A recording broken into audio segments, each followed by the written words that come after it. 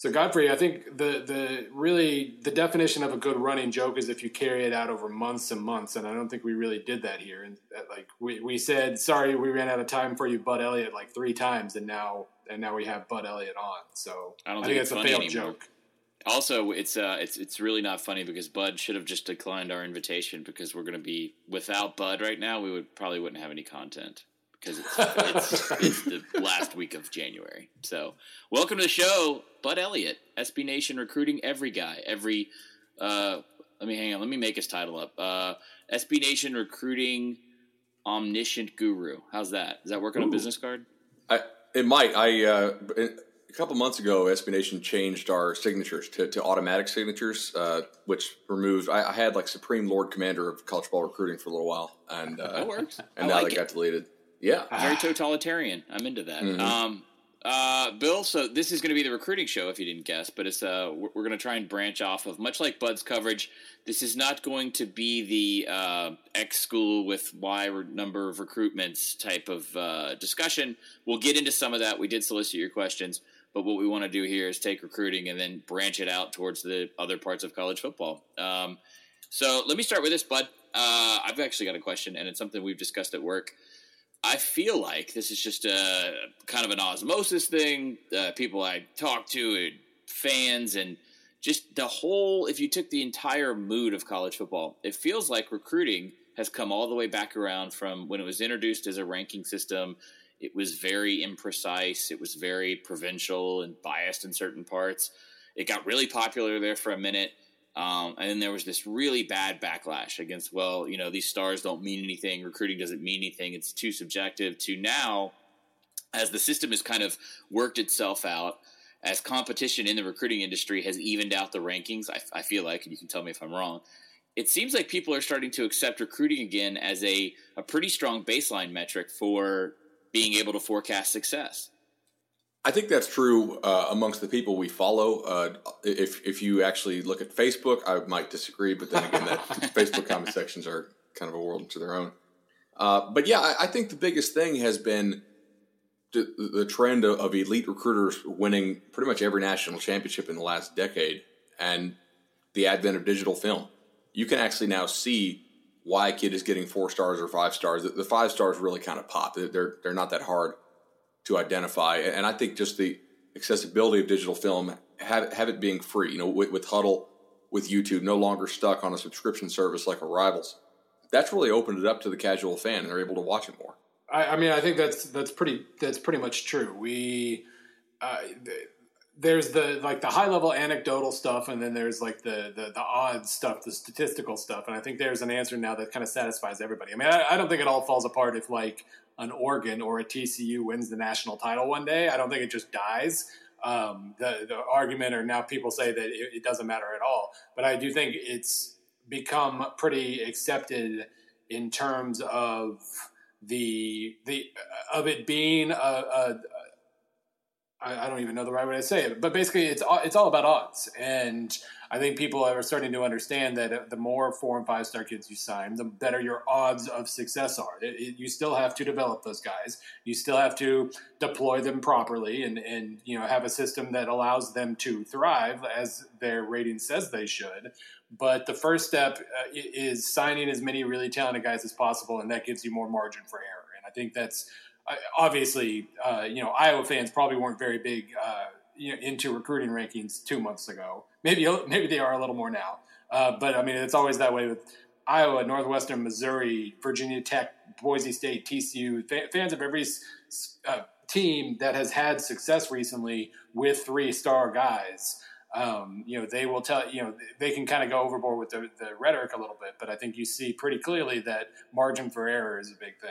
What is the one program? I know Bill just rattled off some, Bud, but what is the one program for me, having gone to Ole Miss and having come up as a reporter on the west side of the Southeastern Conference?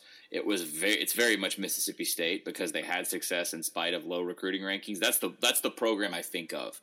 Because Dan Mullen has never really won the 5-star battle, but he has won consistently. Is there one program that just jumps out to you that's the quintessential anti-recruiting ranking fan base? I think for me it's Michigan State. Okay. Just because they have a huge recruiter in state. Not that Ole Miss is not, but Michigan pretty consistently pulls in top 10 classes, and over the last decade has largely squandered them. Michigan State is consistently throwing out these stars don't matter. We do heart and hustle and development and talent identification, and we're much better than recruiting rankings. And there may be something to that. I think recruiting rankings are getting better and better all the time. But I look at a place like Michigan, where the players that Michigan State has signed have been better than the players that Michigan has signed for the most part. Now, part of that is development, and I'm not sure that they're actually better as recruits. But does a Michigan offer carry too much, or has it in the past carried too much weight as far as bumping a kid's ranking up? I certainly think it's important to consider, hey, what schools are offering this kid? Because these coaches are oftentimes, I don't say they're all experts, but a lot of them really know what they're looking for and what they're talking about. So I think you'd be a fool not to consider who's offering a kid, but at the same time, maybe too much weight is put into that in certain states like Texas, where, that's kind of the big one that I want to explore if I get some time this offseason. How much of Texas's failure on the field has been lack of development, and how much has been just they really weren't recruiting some of the best guys in Texas, but the ratings said they were, because those subscription sites that cover Texas are so huge that it helps to kind of perpetuate this idea that if Texas offers a kid, he's the best kid in the state. Let's have that reflect in our national rankings. I think you'd be a fool to think that doesn't go on some, but I don't know that it goes on as much as maybe Michigan State fans or TCU fans think. I do think there's certain schools like Texas, and I want to write about this with Auburn especially at some point. I think when you get caught up in the big time recruiting game, it seems like you're maybe more likely to end up offering a kid who really doesn't fit your system but is a big time recruit. Just looking at some of the kids Auburn was trying to field this year we saw that their offense can work with Nick Marshall. Who had a decent arm by all means, but was a mobile guy, and that was his biggest trait. Then they trotted out Sean White this year to run that offense, and Jeremy Johnson, they had him throwing quite a bit early in the season, and it was very confusing. Maybe that's them trying to get ahead of the game when everybody's adapting to what they were already doing, but it just kind of felt like suddenly they looked at their roster and said, okay, we have to do things differently because we don't have the guys to run the offense I want to run anymore. It was very weird. I'd love to hear more about how Auburn's offense came to be this year as compared to what it was in previous years. But I think that's part of the thing with Texas is when you're Texas, you have to offer certain kids. And that can backfire on you big time, as it has. So I was really shocked when Sean White picked Auburn. He's a really bright guy. I know he had a bunch of Ivy League offers. He had some pretty solid offers that ran a more pro-style offense. And he's not a statue, but he's also not, against SEC defenses, truly a threat with his legs. And I sat next to him on the flight out from Florida to the opening 3 years ago. And at no time did I think, yeah, Sean White's definitely going to pick Auburn. And there is this tendency for some kids to pick the school that is the most prestigious offer for them. And by prestigious, I mean, not that Auburn's a prestigious school, but they're a prestigious football program, certainly. Right. And that could be a mistake. It's not always the best idea to go to, for instance, we like working for SB Nation. Is the New York Times more prestigious? Sure, but I like my setup here a lot. You got to pick what fits you. I mean, I'll listen to an offer. Just depends on. No, I'm sorry. That was a joke. I swear to God. Godfrey to New York Times. So, Bud, I have all the recruiting rankings pulled up here. I'm not. Maybe I don't know. Maybe it's surprising. I'm not surprised by what I see. Just arbitrarily, I'll pick the 247 rankings, and in the top 10, you have 3 of the 4 playoff teams. You have. Let's see, New Year's Six Bowl participants in Florida State and Ole Miss and Ohio State. Michigan, obviously that story is pretty well known. Notre Dame, another New Year's Day Bowl participant. LSU at number 1 right now. And then I think, I guess if you're looking for an outlier, it's not much of one. You've got Florida in there. Pretty standard stuff. I mean, is this a year where, in terms of not necessarily where individual players are going, but programs, how they're building, is everything kind of going as expected? Pretty much. And I'm writing on this for signing day, but college football is kind of depressingly static. And thank God we have marching bands and traditions and excellent tailgating. Because if we didn't, how many of these fan bases would just not sustain themselves? You can kind of look at this and say, this is pretty much who's going to win the national title. Conference titles are a little bit more up for debate depending on the kind of talent that's in your league. But take a look at, scroll down a little bit. Look at numbers 12, 13, 18, 22. This is stuff we weren't seeing. And that's Michigan State at 12, Baylor at 13, Stanford at 16, TCU at 18, Arizona State with another top 25 class. These are programs who have been winning on the field, and it just takes so long, it seems like, for the on-field product to resonate with recruits. Baylor's had to have been good now for Bill can help me out with this, but they've been pretty solid for, 6-7 years now, I think, probably since 2011, I think, was the year they really broke through, yeah. So 5 years at a really high level and a couple more before that at least a bowl level. So when these kids were 7th graders is when Baylor started to get really good. Michigan State had to sustain being an elite program for so long just to have elite kids get a look at them. I mean, Michigan State is a really nice class. Everybody wants to focus on what Harbaugh's doing. Spartans are doing really nice, which is kind of a weird dichotomy that these Michigan State fans have to balance now between celebrating their better recruits by the recruiting rankings while still at the same time maintaining that they don't mean anything. Baylor at 13. TCU started to get another look, and they're doing really well with the juniors and sophomores as well. It's let me stop you right there, Bud, just because the piece I wrote before the beginning of this season, I tracked their signing classes through the major services all the way back to when they were available online. 02. Steady ascension. I mean, kind of workman-like. There was never really a huge jump year. I don't have the numbers right in front of me, but to see them in the high teens right now, is that just a brand recognition? Because Briles loves to talk about how, hey, we're a young brand, and after a certain point, 5-6 years, well, that's all the formidable view of a 17-year-old's life. He doesn't know anything about what Notre Dame did under Lou Holtz because he wasn't alive, but he knows that Baylor's been throwing the ball down the field for the past 6-7 years. So that's basically all his life. There's certainly something to that. But who does know Baylor used to suck? His parents, his high school coaches, his advisors, be they people who actually have the prospect's best interest at heart or someone who maybe doesn't. But Baylor being a young brand, I think certainly has something to it. They're an exciting brand.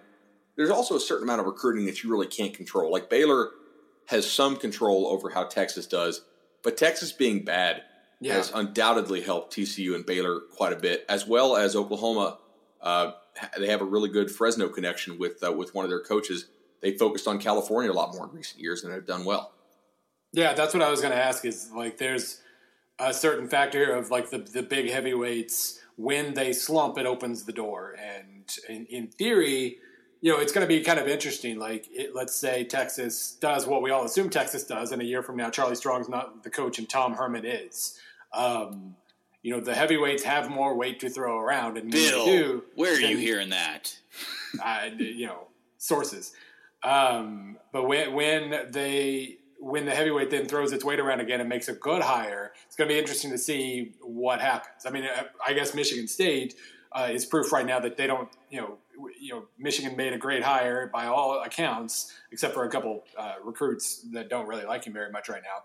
But they just went to the playoff, and they now are signing a top 20 class. So if you're a Michigan State, you're thinking, well, great, they can do whatever they want. We have produced top 10 results with top 30 or 40 classes. Now we're getting a top 20 class, so we'll be just fine. Maybe Baylor can do the same thing, but that is the thing, is this universe seems to right itself after a while, and it always kind of reverts back to these 8, 10, 12 schools that all they have to do is make a great hire and they're set. All right, Bud. I got a question. We like to kill the narrative on this show, which is basically what I do is I take terrible, lazy journalism crap from my peers and I run it through the computer of Bill, and then we kind of break down what's real and what's actually legitimate about, a commonly held whatever. It could be complete misinformation, a popular opinion, whatever. I could, without knowing anything about the commitments or any specifics, look at the top 25 right now and go, okay, yeah, that makes sense. Miami's jumped a little. Okay, Mark Richt got it right.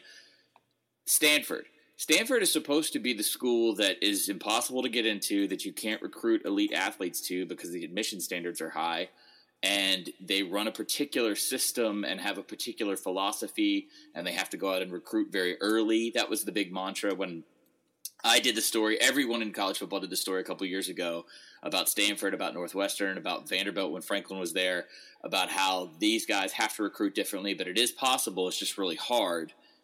And now I look up and I see Stanford with a class that's, it's as good as, Texas A&M or Auburn or, USC. So what gives? Stanford does really good as far as knowing what they are, right? You can probably guess the positions without looking at their actual breakdown of their class that Stanford attracts. Quarterback, they've got a top 5 quarterback nationally in KJ Costello. Caden Smith is a tight end who I've seen since an 8th grader because Nick Saban and Jimbo Fisher brought him into their high school camps, I think when he was in the 7th or 8th grade, and he's one of the best tight ends in the country. Stanford attracts tight ends. They also attract offensive linemen. Stanford has 2 guys in the top 300 offensive tackle-wise. I think what they're doing better this year is actually getting to some of the better skill position players, especially on defense with the cornerbacks. And they actually have a commitment from a fairly highly rated defensive tackle this year who may actually be flipping to Texas, but we'll see how that goes down the stretch. But they make their living on the positions that they're well known for developing, and they try to do well enough at the positions that are maybe not quite as sexy to play at Stanford, like, say, receiver. Huh, that's fascinating. Top recruiters. This is something I wanted to run through before we get to the reader questions. But I don't know how these lists are compiled, and I don't know how strongly you agree with them. But you see these ranked recruiters. I guess they go by what? Just the amount of guys that they've directly locked in, and then they do like a star average, I assume? I think so, yeah. I'm not totally familiar with their formula. Okay, so I see these lists all the time, and, you take them at face value. And some of these guys, Bud, you and I just know from talking to people, certainly legit, right? When Frank Wilson, he's now the head coach at UTSA, but was legendary and still is in New Orleans as being a recruiter for LSU, and then also Mississippi State and Ole Miss. Kerry Coombs at Ohio State, same deal. Just, absolutely, especially like in Southern Ohio and Cincinnati. Are there guys, T. Martin at USC, Tim Brewster at Florida State? Is there a recruiter you hear about that you don't feel like gets the attention he deserves, or is doing something in a unique or different way that we may start to read about in the coming years? Yeah, actually, I think Chris Partridge is a guy from Michigan who was in South Florida for a while. I think he does a really good job up there. He's your linebackers coach. I could see him getting a promotion, maybe to defensive coordinator, in part due to his recruiting prowess. Trying to think who else is on this list. It's like not a top 10 guy. The one I've heard a lot about is Curtis Looper at TCU. Yeah, he does a really nice job. And then in the same breath, because you can't mention one school without the other, Kendall Briles, Art Briles' son at Baylor. Yeah, they do a really good job there in Texas, and I think that's something that Charlie Strong and his staff are encountering, and it's probably a little tougher than they expected. Man, that TCU and Baylor have some legitimate recruiters. Chip Long at Arizona State has also done a really nice job there landing recruits, at least according to this list. I'm trying to think who he actually landed here.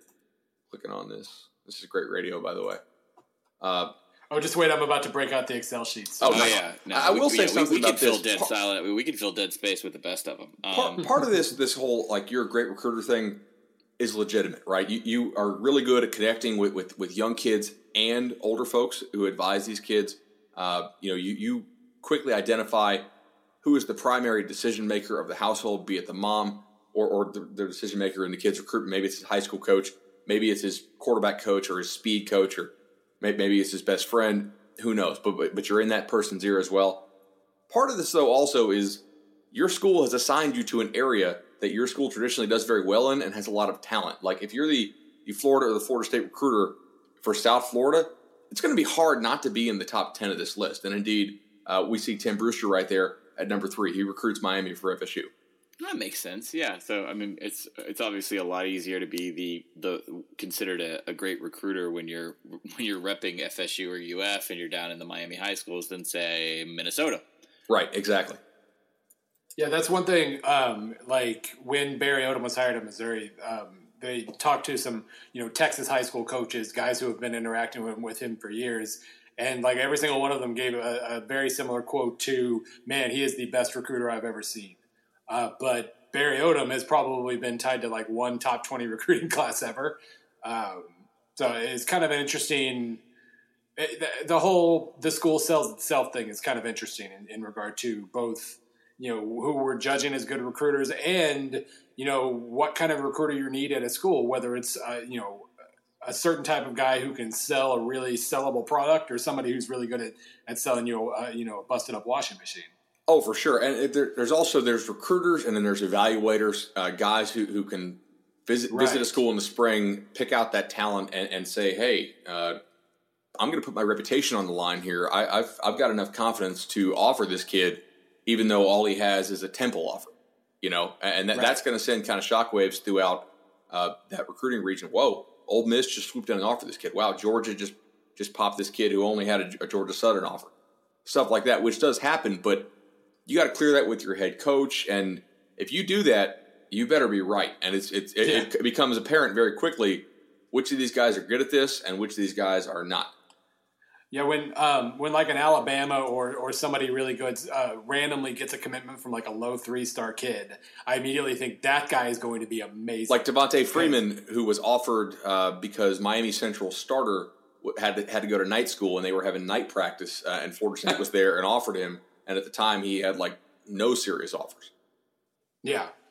I assume if they're straying from the blue chip level, there's a very specific reason for it, and clearly they're not always right about that. But yeah, that's just my assumption when I see that they get some random 2 or 3-star kid. And if you're really bad at that, they will use your name followed by the word special, which means that they then have to drop the kid you took a commitment from later on in the process. But if I'm a 2-star or 3-star kid listening to this, what's the one school that pushes your star ranking the highest if they show interest in you? Is it Bama? Yeah. Oh, yeah. It's Alabama just because of the success they've had on the field and getting kids to the NFL. And people really respect Saban's evaluation of those players. Yeah, and it's funny. Like I wrote last spring, I had my big, stat manifesto piece. I had a little bit about recruiting in there. If I were building a recruiting rankings system from scratch, the first thing I would look at is who has succeeded on the field for a sustained amount of time. If they're offering a kid, I'm taking that into account without a doubt. And so it becomes this circular relationship with the whole Bama bump thing that we always hear about. Whoa, he's only a 4-star kid because Alabama offered him. Well, yeah. That's about as strong a data point as you're going to have. So it's an awkward relationship there between the rankings, because you don't want to just say, here are the offer lists, so this must be a 4-star kid, but that's a pretty good piece of data to use. Oh, for sure. Do you not want to take into account the data point of Alabama offering a kid? That would be pretty negligent. Yeah. We have reader questions. I'm still coming back to my Excel sheets. I'm excited. But we can do reader questions. I'm very excited. All right, Bill, we'll do this now, and then we'll jump into the fan. We're gonna tease Excel sheets because that's something that that's right. You got to hold on till the end to find out about Excel. Don't turn it off just yet. Andy Davenport at Andy_Davenport at Andy_Davenport_. We're the only podcast who will spell out your Twitter handle for you. Can road game scheduling really help recruiting, e.g. play a Florida school for Florida exposure? Before I throw this to Bud, I would tentatively say yes, just because I've seen more and more SEC schools at least sort of show their presence in recruiting in East Texas, having added A&M. Bud, is this legitimate or not? I think it is if the parents believe that your school is going to continually play games there. Not just, hey, we played a one-off in Texas one time, but if you can say, hey, we're making a decided effort to play in Texas every year, or at least every other year, and we're going to try and play a neutral site game there as well. For instance, Alabama could say, we played in Texas, a couple times in the last few years, plus the games at A&M. There's going to be some – and the sell here is this.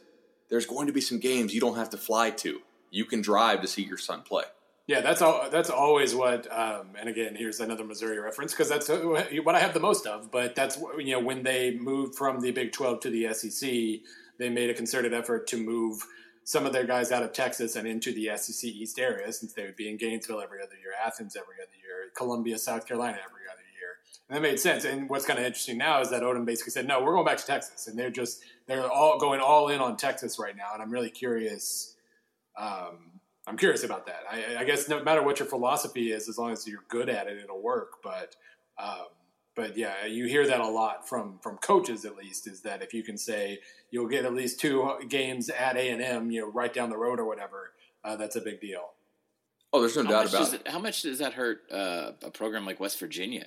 Because you want, part of the sell for West Virginia. Well, the sell for West Virginia was to get into a Power 5, a stable Power 5 conference. But I think ostensibly they thought, well, we can go in and maybe not compete, but we can have a presence in the high schools in Dallas and Houston. It's pretty tough though if you've got a kid, and you're a parent. Morgantown's really far away. It's a big deal there. Nobody can, basically none of the prospects West Virginia recruits can really drive to West Virginia games without taking off, Friday of work. And they're heavy in South Florida, but still, if you're a parent in South Florida, especially in a lot of these areas, you can't afford to fly to too many West Virginia games per year.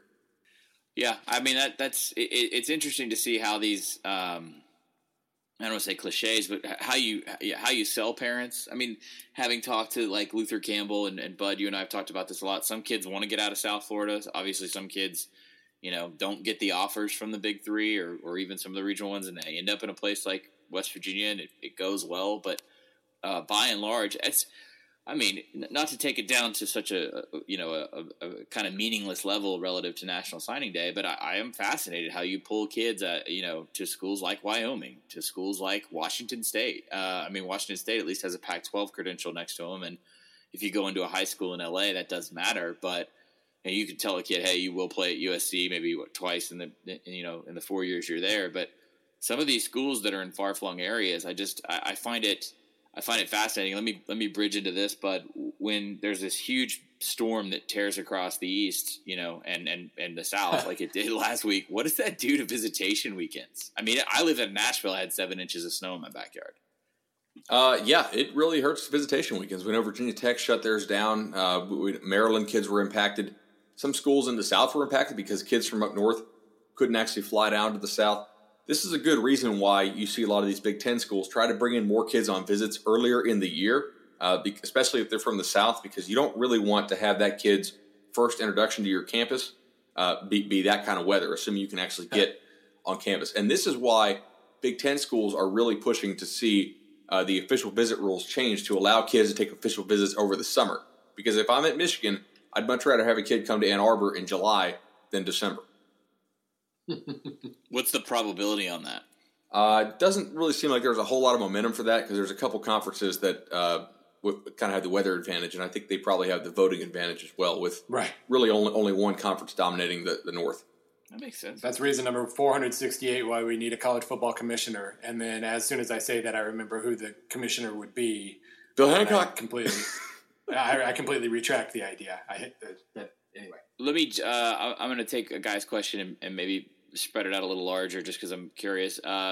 Jackson OG Martin at Jog Martin, JOG Martin asks, should we expect Eason to start the opener for Georgia?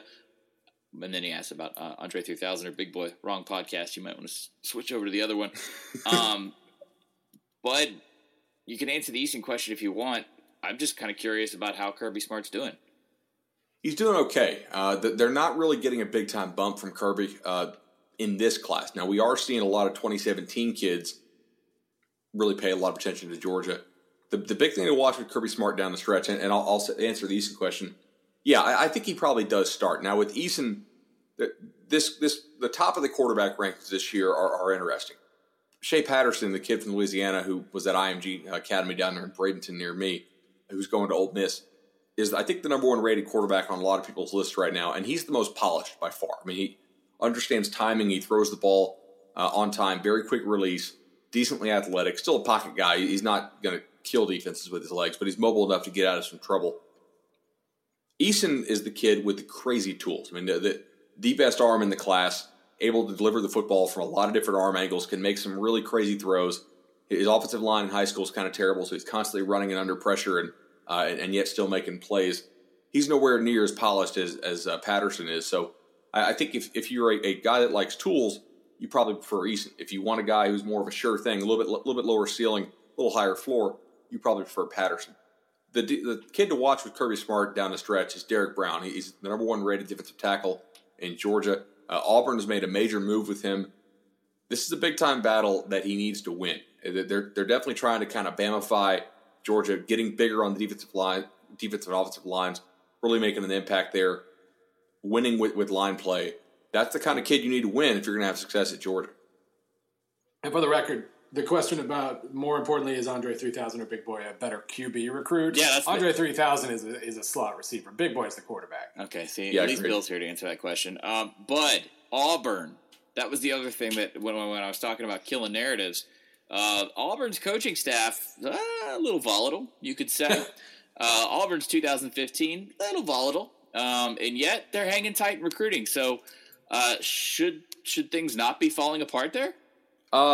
Somebody the other day said a desperate Auburn is a great recruiting Auburn. Ooh, I like that. And I agree with that. Auburn, Bill, you can check me on this. I think Auburn has not had a receiver under Gus Malzahn catch 60 passes in a year, and yet they just beat out Florida State and most likely Ole Miss and most likely Florida and Carolina for one of the best receivers in the state of Florida, Nate Craig Myers.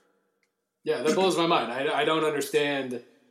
I mean, clearly very good recruiters on that staff and plenty of success for Auburn, but yeah, moves like that I just never really completely get. They haven't had a guy cross 50, I don't think, on Malzahn. Faith and family. I guess. Bless So, him. yeah, I'm looking it up right now. Emory Blake caught 50 in 2012, the year before Malzahn came back, and that was that was the last time they had a guy even hit 50 catches.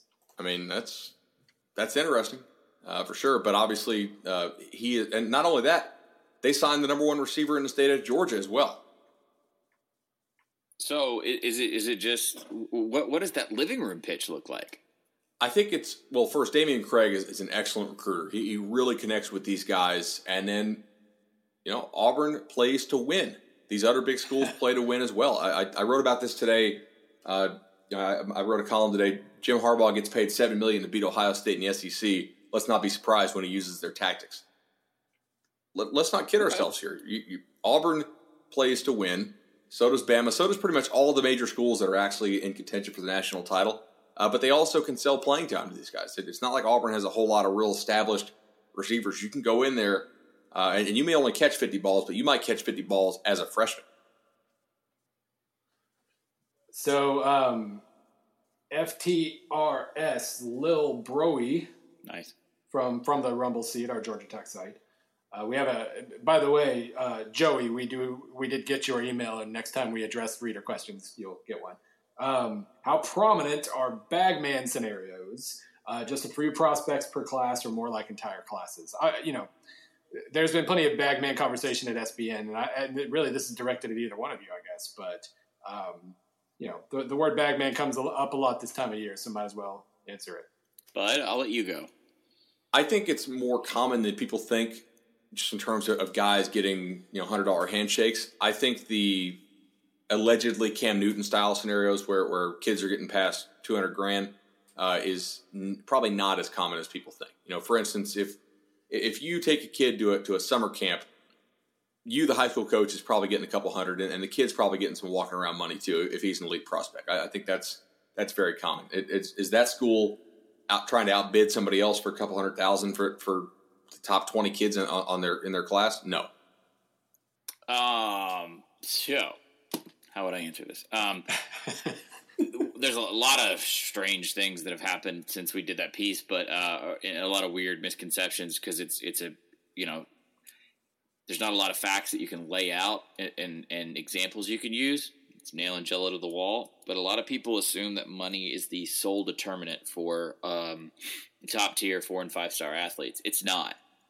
They do worry about everything that Bud's talked about. They do look at coaches. They have families that are involved. These aren't inherently evil people just kind of whoring themselves or their kids out for cash.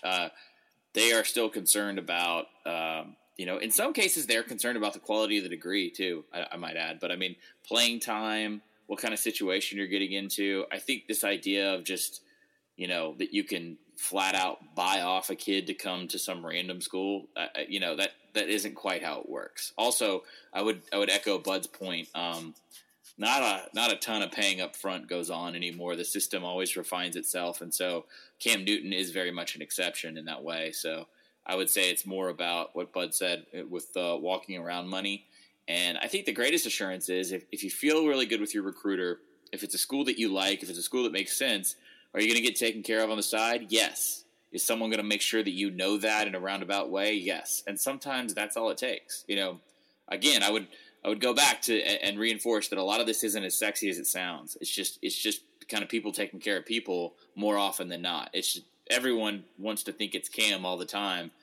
I mean, I don't know how deep some people's pockets are, but I don't think they'd be able to manage that 20 times a year. Yeah, Mississippi State fans are pretty certain, at least in my experience, that Ole Miss does pay every single recruit at least $200,000. So I'm not going to get, I believe them. It's on the internet, so you have to believe. So can we talk about the Ole poorest Miss? State in the United States, by the way. All right, I have an Ole Miss thought here, and I'm noticing this just on the FSU side I run, and in the comment section of pretty much every SB Nation article that mentions it. Why do people assume that Ole Miss is paying like way above and beyond what other schools pay? Is it because they haven't had the on-field success or the history of the tradition, that type of stuff? Yes. Yeah, they've stepped out of their weight class. Just so freshly removed from Ole Miss and a really lazy, bad Houston Nutt taking over for a hapless Ed Ogeron and, a bad athletic department, low revenue, bad tickets. It's all of that. It is in many ways similar to Baylor. And right. I don't think anyone right now in Texas high schools is saying, oh, well, Baylor's just paying these kids. In year one or two, I get that with the Kondichi and the Treadwell class. That makes more sense to me. But you start to look now, and when kids see Laquan Treadwell there and they see Laramie Tunsil, it starts to make more sense that they would just want to go there. Yeah, do I think Ole Miss is cheating? Hell yes, but not that much more than everybody else is. I think that they have a staff of young, energetic recruiters. They are playing to win. They've made the decision to compete at the highest level, so to speak. I do have a funny story about that. We talked earlier about paying kids, but it's also about getting kids' parents jobs, especially at booster-owned companies or companies where they can kind of hook it up. There was a coach at a school who was recruiting a really elite defensive lineman, and the mom needed a job. And the coach was new to the school, but he had done a pretty good job recruiting this kid, and he promised this lady that he would get her a job, which is pretty common, just from what I understand. But he was going to get her a job at an insurance company.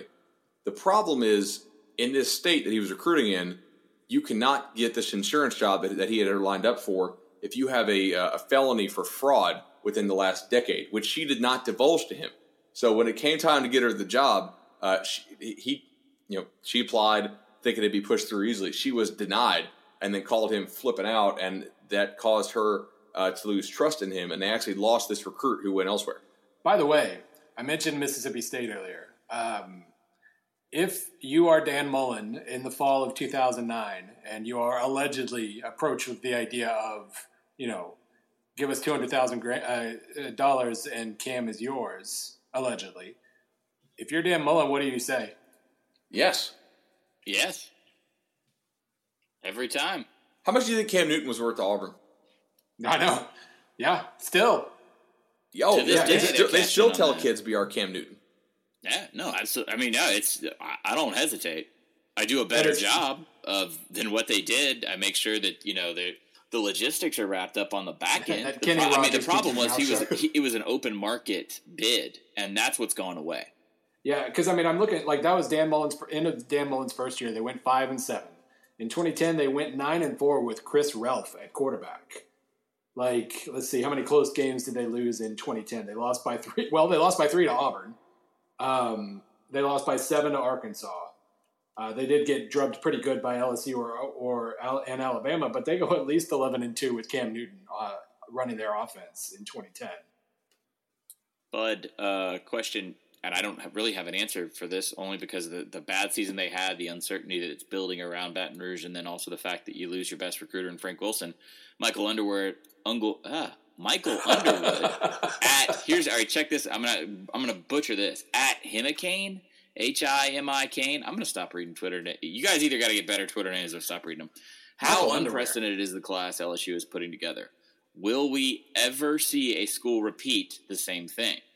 I'll probably answer that second one first and say yes. But what's going on at LSU, and why are things so great right now? Look, LSU might actually not even end up with the number one class this year. They have a good shot to get it, but it's certainly not a lock yet. So the premise of this question is a little bit loaded with hyperbole, but they are doing a great job. They are the school that has, I think, by far the best shot to end Alabama's streak of 6 consecutive number one classes. And I think the biggest thing they're doing is that they are the only Power 5 school in an extremely talented state. I mean, Louisiana has, 22 blue chips this year? And LSU is going to sign well over half of those, including perhaps every single one of the top 10. So it's just fishing from a stocked pond. Yeah, exactly. I wrote some rules out the other day. I had to predict where the top 10 uncommitted recruits are going to go. And it was like, all right, is this prospect located in Louisiana south of Highway 84? Because up in Monroe and Shreveport, things are a little more dicey at times. Check. Has LSU been on this kid for a while? Check. Make sure that the number one contender other than LSU for this kid is not Alabama. Check. And then 4 is predict the prospect to LSU. Yeah. It works. They very rarely miss on kids that they want and that they've been on for a long time, kind of south of that Highway 84 area. So if you're worried about bagmen or how to make your school relevant, the trick is to go back in time, have one of the most crooked politicians in the history of, since the Greeks invented politics, to rig the entire higher learning system of an entire state to focus solely on one university having competitive athletics. That's the answer. All joking aside, though, Bud's exactly right. It's as good as any other state, except there is only one king. That's it. ULL ain't ever gonna ever pull anybody away. ULM is never gonna pull anybody away. Yeah, Missouri. That's always been the claim from Missouri fans is we're the only show in the state. But number one, Missouri is not stocked like Louisiana is stocked, and number 2, the biggest metro areas are on borders. Like Nebraska claims Kansas City. Kansas and Kansas State claim Kansas City. When Illinois has a position to claim anything, they try to claim St. Louis. So, the fact that not only is Louisiana stocked, but the biggest metro area is is around water and therefore not, right on the border of other states too. That can only help. Yeah, and not only that, they do have a staff of great recruiters. Ed Orgeron is legitimately an awesome recruiter. Corey Raymond is a really, really good recruiter. Frank Wilson, who just took the UTSA job as a head coach, is an awesome recruiter. They have a loaded staff of recruiters. But I'm curious. I want to jump out west real fast. Similar to what Texas is dealing with right now, USC. Maybe not entirely similar to Texas, and I like Clay Helton. I think he's going to do a great job. But they have for years now faltered in being the brand and the name. Who do you think has benefited the most under that? I think probably the answer is UCLA, but I'm curious, there's a very, very quietly assembled, pretty decent roster at Washington right now. Some of that had to do with Sark. We talk about the Pac-12 in different, and we always treat it like an alien in every other kind of area of college football. What does it look like in recruiting? Is it still Los Angeles and everyone else?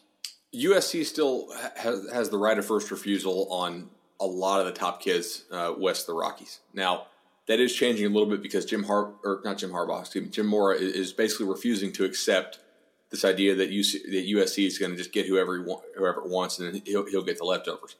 He's challenging them some. Stanford, for the kids that have the really good academics, legitimately competes with USC, but the pool from which Stanford can recruit is not really the same pool from which USC can recruit. And Stanford oftentimes has to wait on who it offers because their administration does not want them throwing out offers to kids who have no chance to qualify or who are really kind of uncertain to qualify. Stanford typically will wait to see if you're going to have the right academics that fits their system, which, by the way, I think is the number one reason why one of the most vocal critics of an early signing day proposal has been David Shaw, because that would really hurt them. But to your point about Washington is a great one. Washington is kind of building a little bit of a Michigan State-style roster where they're not really landing all these 5-stars, but they're landing a bunch of kids who are like, that's a good player. That's a good player. Like, it's not like a top 10 class nationally, but they're doing a really good job, and they're doing it consistently. And I think that we know that Chris Peterson develops prospects pretty well, and it has a very good track record of identifying guys that fit his system. We saw it at Boise State. Yeah, and Washington is one of those states that has just enough that if you combine it with good talent identification at the 2-3 star level and good development, you're going to have a rock solid program there. And so keeping the Buda Bakers of the world. He was from Washington, I think, right? Pretty yep. sure. But if he's keeping those big 4-star kids and then just getting a smattering of kids from elsewhere. It becomes one of those situations where when Washington's good, you wonder why the hell they weren't good to begin with, or why they went like a decade here without very impressive play. But yeah, I mean they've got a couple 4-star quarterbacks now, and a bunch of the Buda Baker types, and then you combine it with Myles Gaskin, who was mid to high 3-star, but was awesome.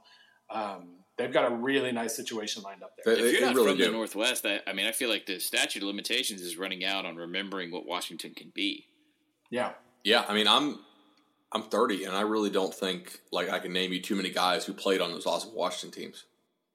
Well, and the last awesome Washington team, played in 2001 when Miami was becoming Miami. Or no, 2000. Sorry, 2000.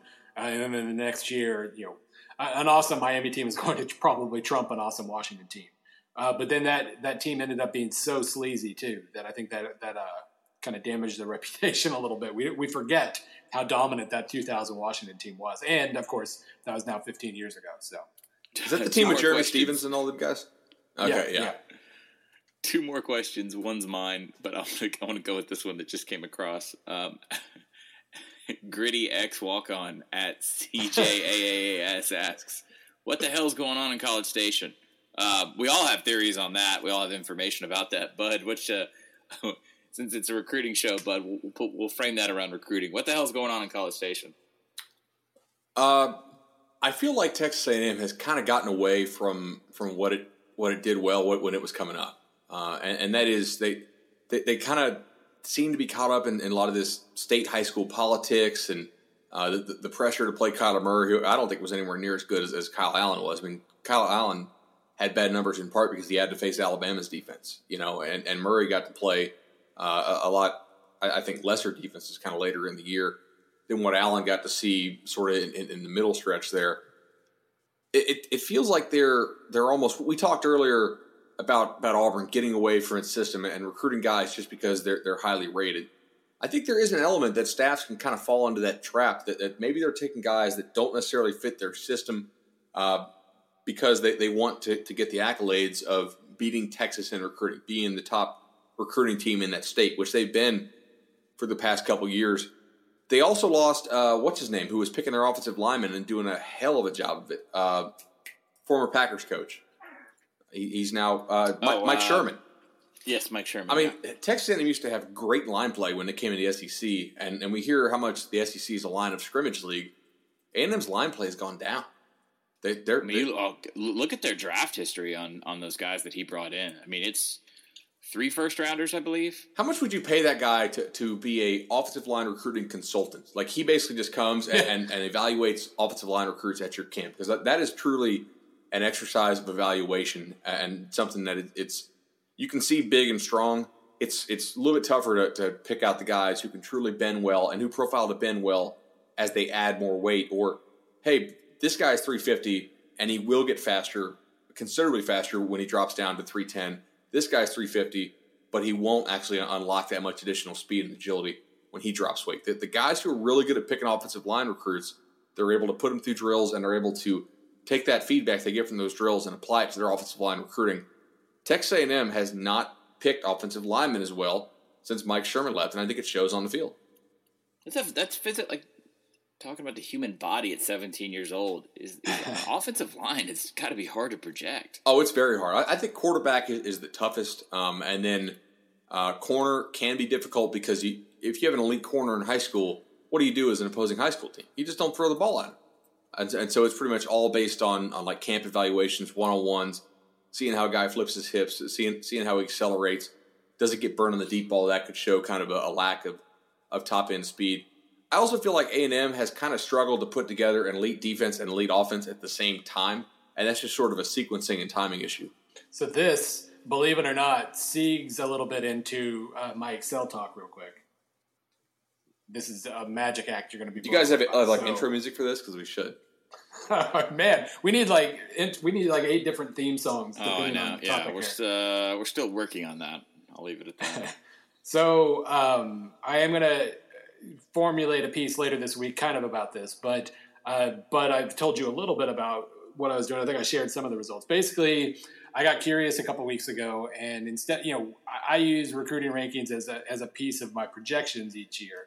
But I got curious and decided to run correlations. Basically, your recruiting class versus the likelihood that you have a good run defense, run offense, pass defense, etc. Standard downs, passing downs, efficiency, explosiveness, blah blah blah.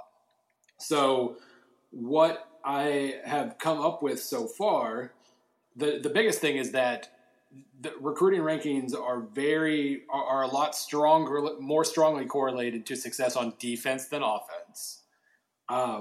And they're they're well correlated to pass success instead of run success.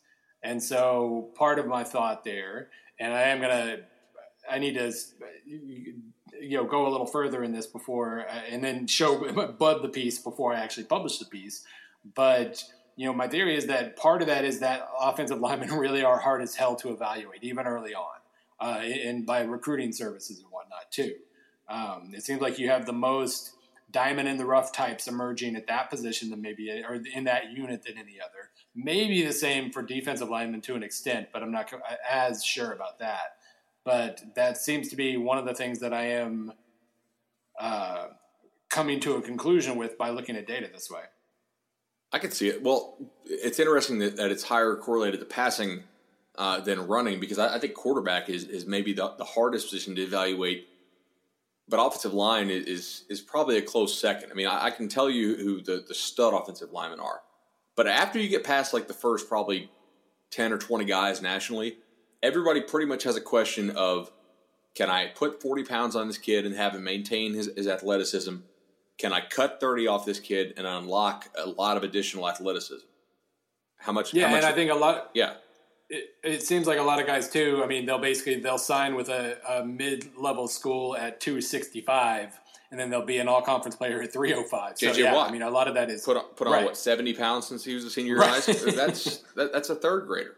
I mean, and I will say too that the correlations like for passing, they're a lot stronger on defense than offense. So I think another takeaway I get from this is maybe offensive line is the hardest.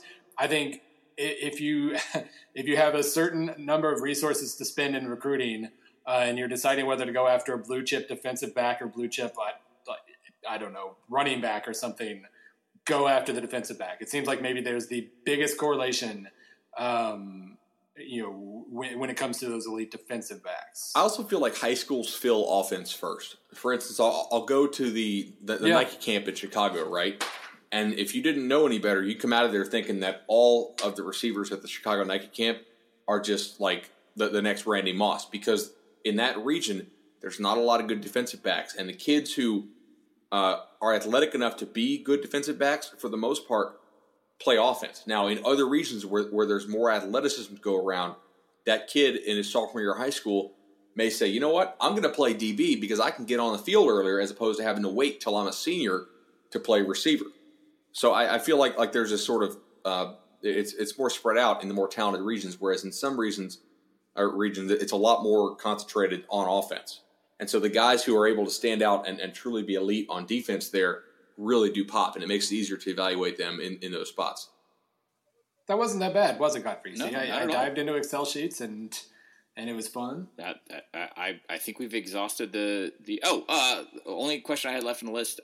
We've talked about it briefly. Miami, Bud, how much of that is legit? Do you think that this is the second life for Mark Richt? Do you feel like Bud and I talked a lot, both on the site and privately this year, about what Miami could be, because Al Golden was such a lame duck for so long.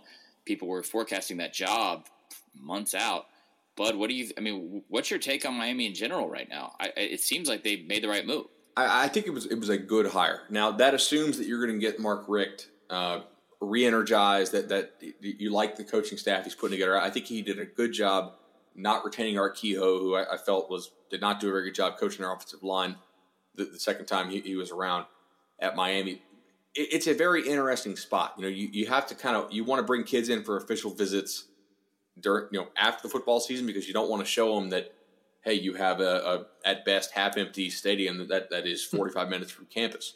You don't want to really show that off. You want to show South Beach. You want to show the great weather, especially to the kids up north. I'd bring all my New Jersey kids in to visit Miami right now.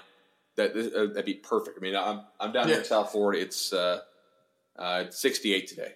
That's pretty solid. Shut up, bud. All right, so I feel like it was a good hire as long as he's kind of re-energized. I also feel like he did kind of underachieve at Georgia relative to the level of talent they were able to get. And if you do that at Miami, Miami's not going to get the same level of talent Georgia gets, most likely. If you underachieve with that level of talent, you're not going to get to where Miami fans want you to go. And you also have to – the high school coaches down there are a very interesting, extremely vocal group. And God freaking know this because he talked to Luke and I'm sure some other guys down there. You have to be able to take the feedback but not let them drive your recruiting, because they all think that their kids are good enough to play at the U, and they all want them to be offered as sophomores. And you have to sit them down and say, look, we are not going to offer these kids until we feel like they're ready. We're going to recruit them just like any other school would. We have the advantage of being down here, so we can see them a little bit earlier perhaps than some other kids, although that is a point that I think has really hurt Miami. Digital film has hurt these schools in these pockets that are tougher to get to. Miami's a long drive if you coach at Georgia. You got to fly down there.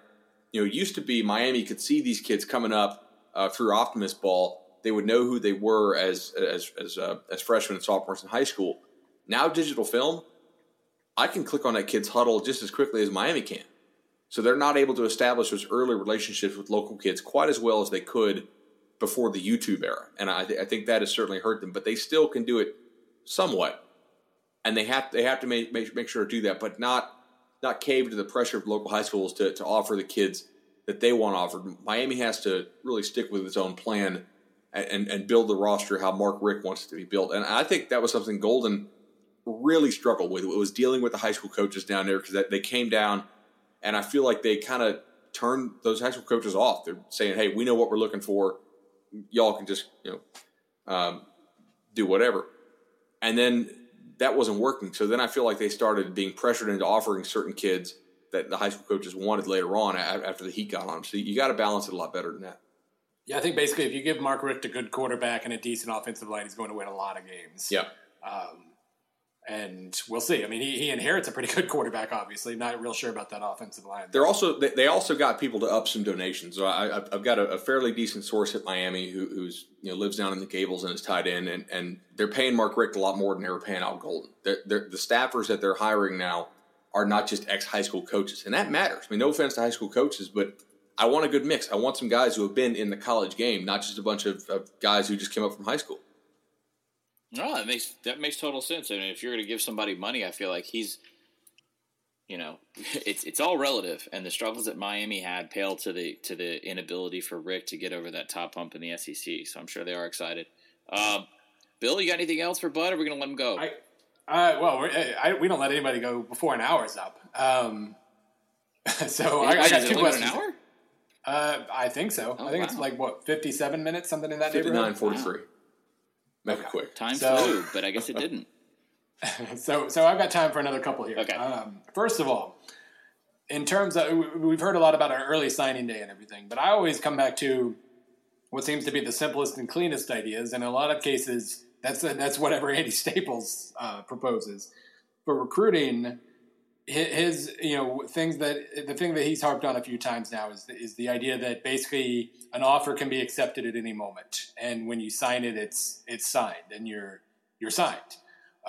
Just get rid of signing day altogether and set it up like that. Obviously, like everything else, it's a weird enough idea that it will never ever happen. But what's your best idea for like making recruiting as healthy as possible? Is that the cleanest thing, or what is your best idea when it comes to that kind of thing? So that would be kind of messy, because I feel like you would have kids who would sign at the first big offer they got. and I don't think that is good for the kid. And I wrote today, kids act like kids. Schools are run by adults, so I expect the schools to act like adults. That's an easy situation to see where kids would make kid mistakes. But I do think let's have an early signing day, either at the start of the players' senior years, where a school can sign, I guess, however many kids at once. And I think that's cool. That's a good kind of market regulation there. They can do whatever the hell they want. But if you sign a kid, then that's one less spot you can sign for maybe a sleeper who develops as a senior. Right. This would also really allow kids to get a good feeling for what schools actually want them. It would stop this kind of carpet bombing of regions and sending out 300 and 400 and 500 offers when you know that you can only sign 25 kids. How many of those offers are actually legitimate? You want to find out as a recruit if your offer is legitimate. Call that school and commit. See what they say. Now, some of them may just lie to you and take it and then drop you later. But most of them, I think, would say, well, hold on. We're not – that's an offer to come to camp. We want to see how you work with our staff, how you fit our system, all this other stuff. That would offer kids a lot of certainty and really give them a clearer picture of where they stand with the schools that are talking to them. It would also help college coaches because college coaches wouldn't have to keep recruiting these kids that are already committed to them. Right. Which is a pretty common complaint that they do have. Well, what if you kind of merge those ideas and basically you have a signing period that starts in whatever mid-August of their senior year or September 1st or whatever you want to decide there, and then just doesn't end?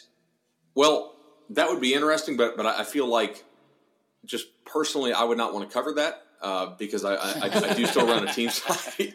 It would.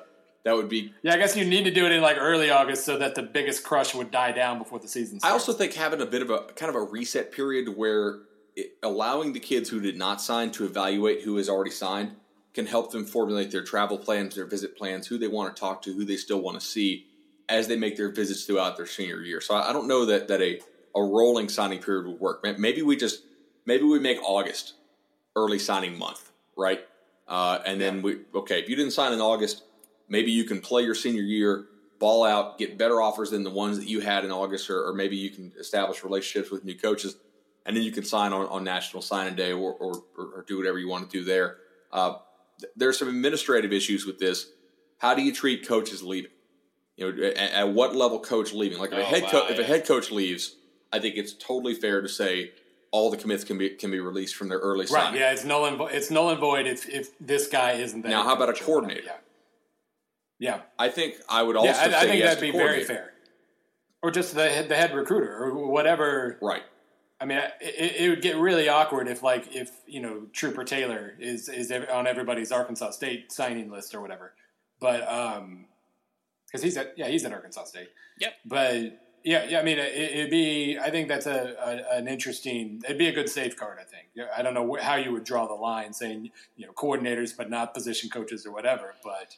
Yeah, I mean that's the biggest concern you would have. Can you just say the guy who recruited you? Just you have to identify it, almost like a registration. I think that's a good thing. That you say, okay, head coach, coordinator for your side of the ball, and line item 3,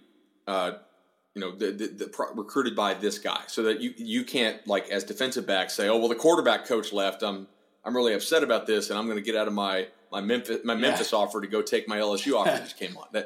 I think that's what schools want to avoid. So that's a great idea. Go head coach, your coordinator, and then the coach who actually recruited you. This could give some position coaches a lot of leverage. It certainly could. Now, the question is, do you go with potentially 2 line item coaches, the coach who recruited you and then also your position coach? Because oftentimes schools, most schools don't recruit by position. They recruit by area. Right. And so maybe – we say, okay, it's not the guy that recruited me, it's my actual position coach. Because once you sign, your recruitment is effectively over. So I would say not the guy that recruited you, but actually your specific position coach, and you have to identify that. Okay. Sold. Fixed. Last thing is something that I know, Bud, that you wanted to bring up, so I thought I'd give you the opportunity to. The idea that, we think of things in terms of like the number 6 quarterback in the class or the number 8 receiver in the class or whatever. But the quality of a given position in a given class varies dramatically, where some years you have 4 or 5 surefire quarterbacks, and then some years the best quarterback in the class is like Nick Montana or something. And so, well, first of all, what are your thoughts on 2016? Where is it heavy in life? Well, okay, 2016 is awesome at defensive tackle. Clemson signed a stud. LSU actually has a situation where they may not be able to fit 5 blue-chip defensive tackles into their class. Auburn's got one. Ohio State's still trying to get one. Bama's got a couple, one of which who may go to JUCO. Florida State's got a couple. So the defensive tackle is great. Defensive end, really not so great. There's a lot of guys who have potential, but there's not a whole lot of surefire step in day one dominate types, and that's okay. It does vary year to year. I think that makes it interesting. But people kind of assume that the number one defensive end one year is the same thing as the number one defensive end in another year. And just like the NFL draft, you feel pretty good. I think right now, if you got Jameis or Mariota, if you had the number one pick and took a quarterback a couple years ago, a lot of those guys have flamed out. It does vary year to year. I think it's important to note that, hey, you got to kind of look at their actual talent. You can't just say, oh, he's the number 4 quarterback or he's the number 4 of this. This year, what we're seeing, this is a loaded pro-style quarterback year. It's very light on guys who are like surefire home runs as far as mobile quarterbacks. I like Jarrett Garantano, who's going to Tennessee, but he's very raw. I mean, he's out there in 7-on-7, no pass rush, and looks terrible. But he's got great wheels and a great arm. So that'll be a nice developmental prospect for Tennessee. Now, Brandon McElwain plays baseball, so he's not able to go into South Carolina. So he's not able to focus full-time on football. Bama signed Jalen Hurts, who's a dual-threat guy. Interesting, by the way, Bama keeps going after these dual-threat kids. Maybe a kind of a change in philosophy there in Tuscaloosa. On the other hand, Shea Patterson, love him. Jacob Eason, huge tools. Costello, the kid going to Stanford, big-time tools. Malik Henry going to Florida State, really good. Felipe Franks going to Florida, awesome tools. Pretty raw, but really, really talented. Brandon Peters going to Harbaugh at Michigan. Haskins going to Ohio State, which is interesting. Urban Meyer going back to the pro-style quarterback which we haven't seen in kind of a while. The list of the pro-style quarterbacks this year, I feel a lot more confident in than the list of the dual-threat guys. Well, is there a way to tier this out then, Bud? Like have I guess you have the star ranking. You just ignore the X amount per 16th best this year, or is there somehow?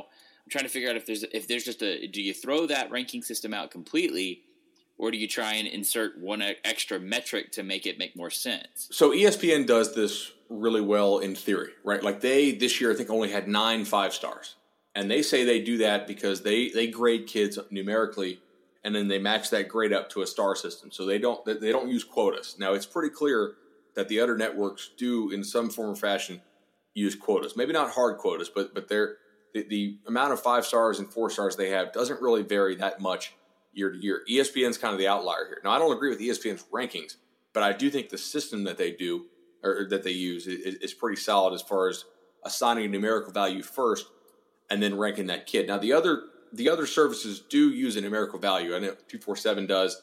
I think Rivals does as well with like their 5.8 or 5.9.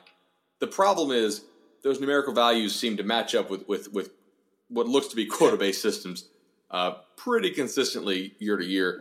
Okay, let me jump in there and ask a naive question. Why a quota system? I think it's because you want to be able to drive hype and sell subscriptions. You want to make sure you have a certain number of 5 stars left each year. Now, 247 will say publicly that they rank about 30-ish 5 stars every year because there are 30 or so first-round draft picks each year. I don't know if that actually makes a whole lot of sense, but that's the response. You bringing up the draft earlier, though, made a lot of sense because every year we see that, like, one of the 1 or 2 or 3 top teams in the draft, they need a quarterback, so they're going to select X. And some years that means you get an Andrew Luck versus Robert Griffin debate, and they both seem to like slam dunks to most people at the time. And then other years you're like, well, they need a quarterback, so I guess for the number whatever it was 2 overall draft pick, I guess they're going to go with Blake Bortles. It's like the backwards thinking there when everybody acknowledges how hard it is to evaluate a quarterback.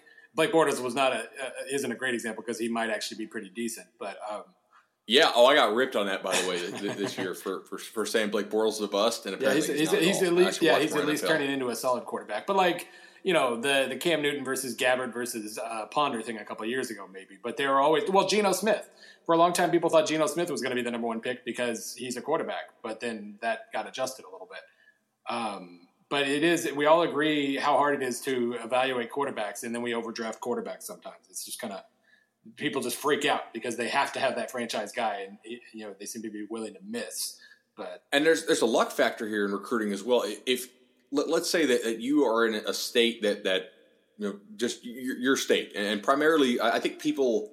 This is annoying to fans in states that do not have good recruiting geography, but it's true nonetheless. Geography matters in recruiting so much more than we want to admit. Most kids are just not willing to go across country, so you're pretty much limited to your state and your region for recruiting, unless you're kind of a very unique situation and you're a true national recruiter, and there's only a handful of those schools. If you're in a year where you need linebackers, and I'll address this on Tomahawk Nation sometimes, I'll say, okay, Florida State needs X position, and a lot of them this year. Are they in a position to get them? Sometimes, yeah. Oh, yeah, this is a great year for linebackers in the state. They need to take 4 of them. This is going to work out pretty well for them. Sometimes it's, ooh, God, no, the pickings here are pretty slim, and they need to take 3 of these kids. And I don't even think there's one kid in the state who is FSU quality, that type of thing. There's a large amount of luck involved in that. Okay, yeah. Bill? All right. We do thank our guest. We're going to have to fake inviting him on the show now since he's actually been on the show. Yeah, we really should have waited about another 8 months to do this. Just killed the running joke before he even really got off the ground. Yeah, it's kind of depressing. Well, we'll fake, but let's just tell everyone we'll have Bud back next week, and we won't. How about that?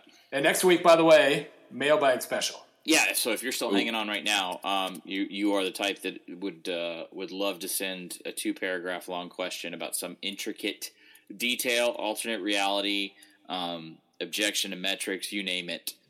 No school's too small, no questions too weird. We're going to try and do a whole show on that next week, so please fill up the inbox. So thanks, guys. And right now I've got questions in the queue for San Jose State and Purdue. But listen anyway. When is the Western Michigan show? I need to make sure. Yeah, Eastern Michigan. Western Michigan's actually been. I cover recruiting, so I don't Western Michigan's actually been successful a little bit. Now that'll be, I think, April. I don't remember for sure when the MAC pops up. Yeah, we're still cooking. We've got ideas. Yeah, we're still cooking. Are you guys going to do an anonymous scout episode? Yeah, we could. It is anonymous scout season. Word here at the Senior Bowl, MSU teammates have been less than effusive in their praise. That's from at Tony Pauline. Yeah. Welcome. So, do we need to bring one on and just have him talk and disguise the voice a little bit? I guess. Do the ransom note. We could do anybody then. We could have it absolutely anybody on as an anonymous scout then. I'm going to type you a name. Who you have on. Yes. Okay. All right. We've got that name. I don't even like that guy. All right. Well, we'll let you guys go.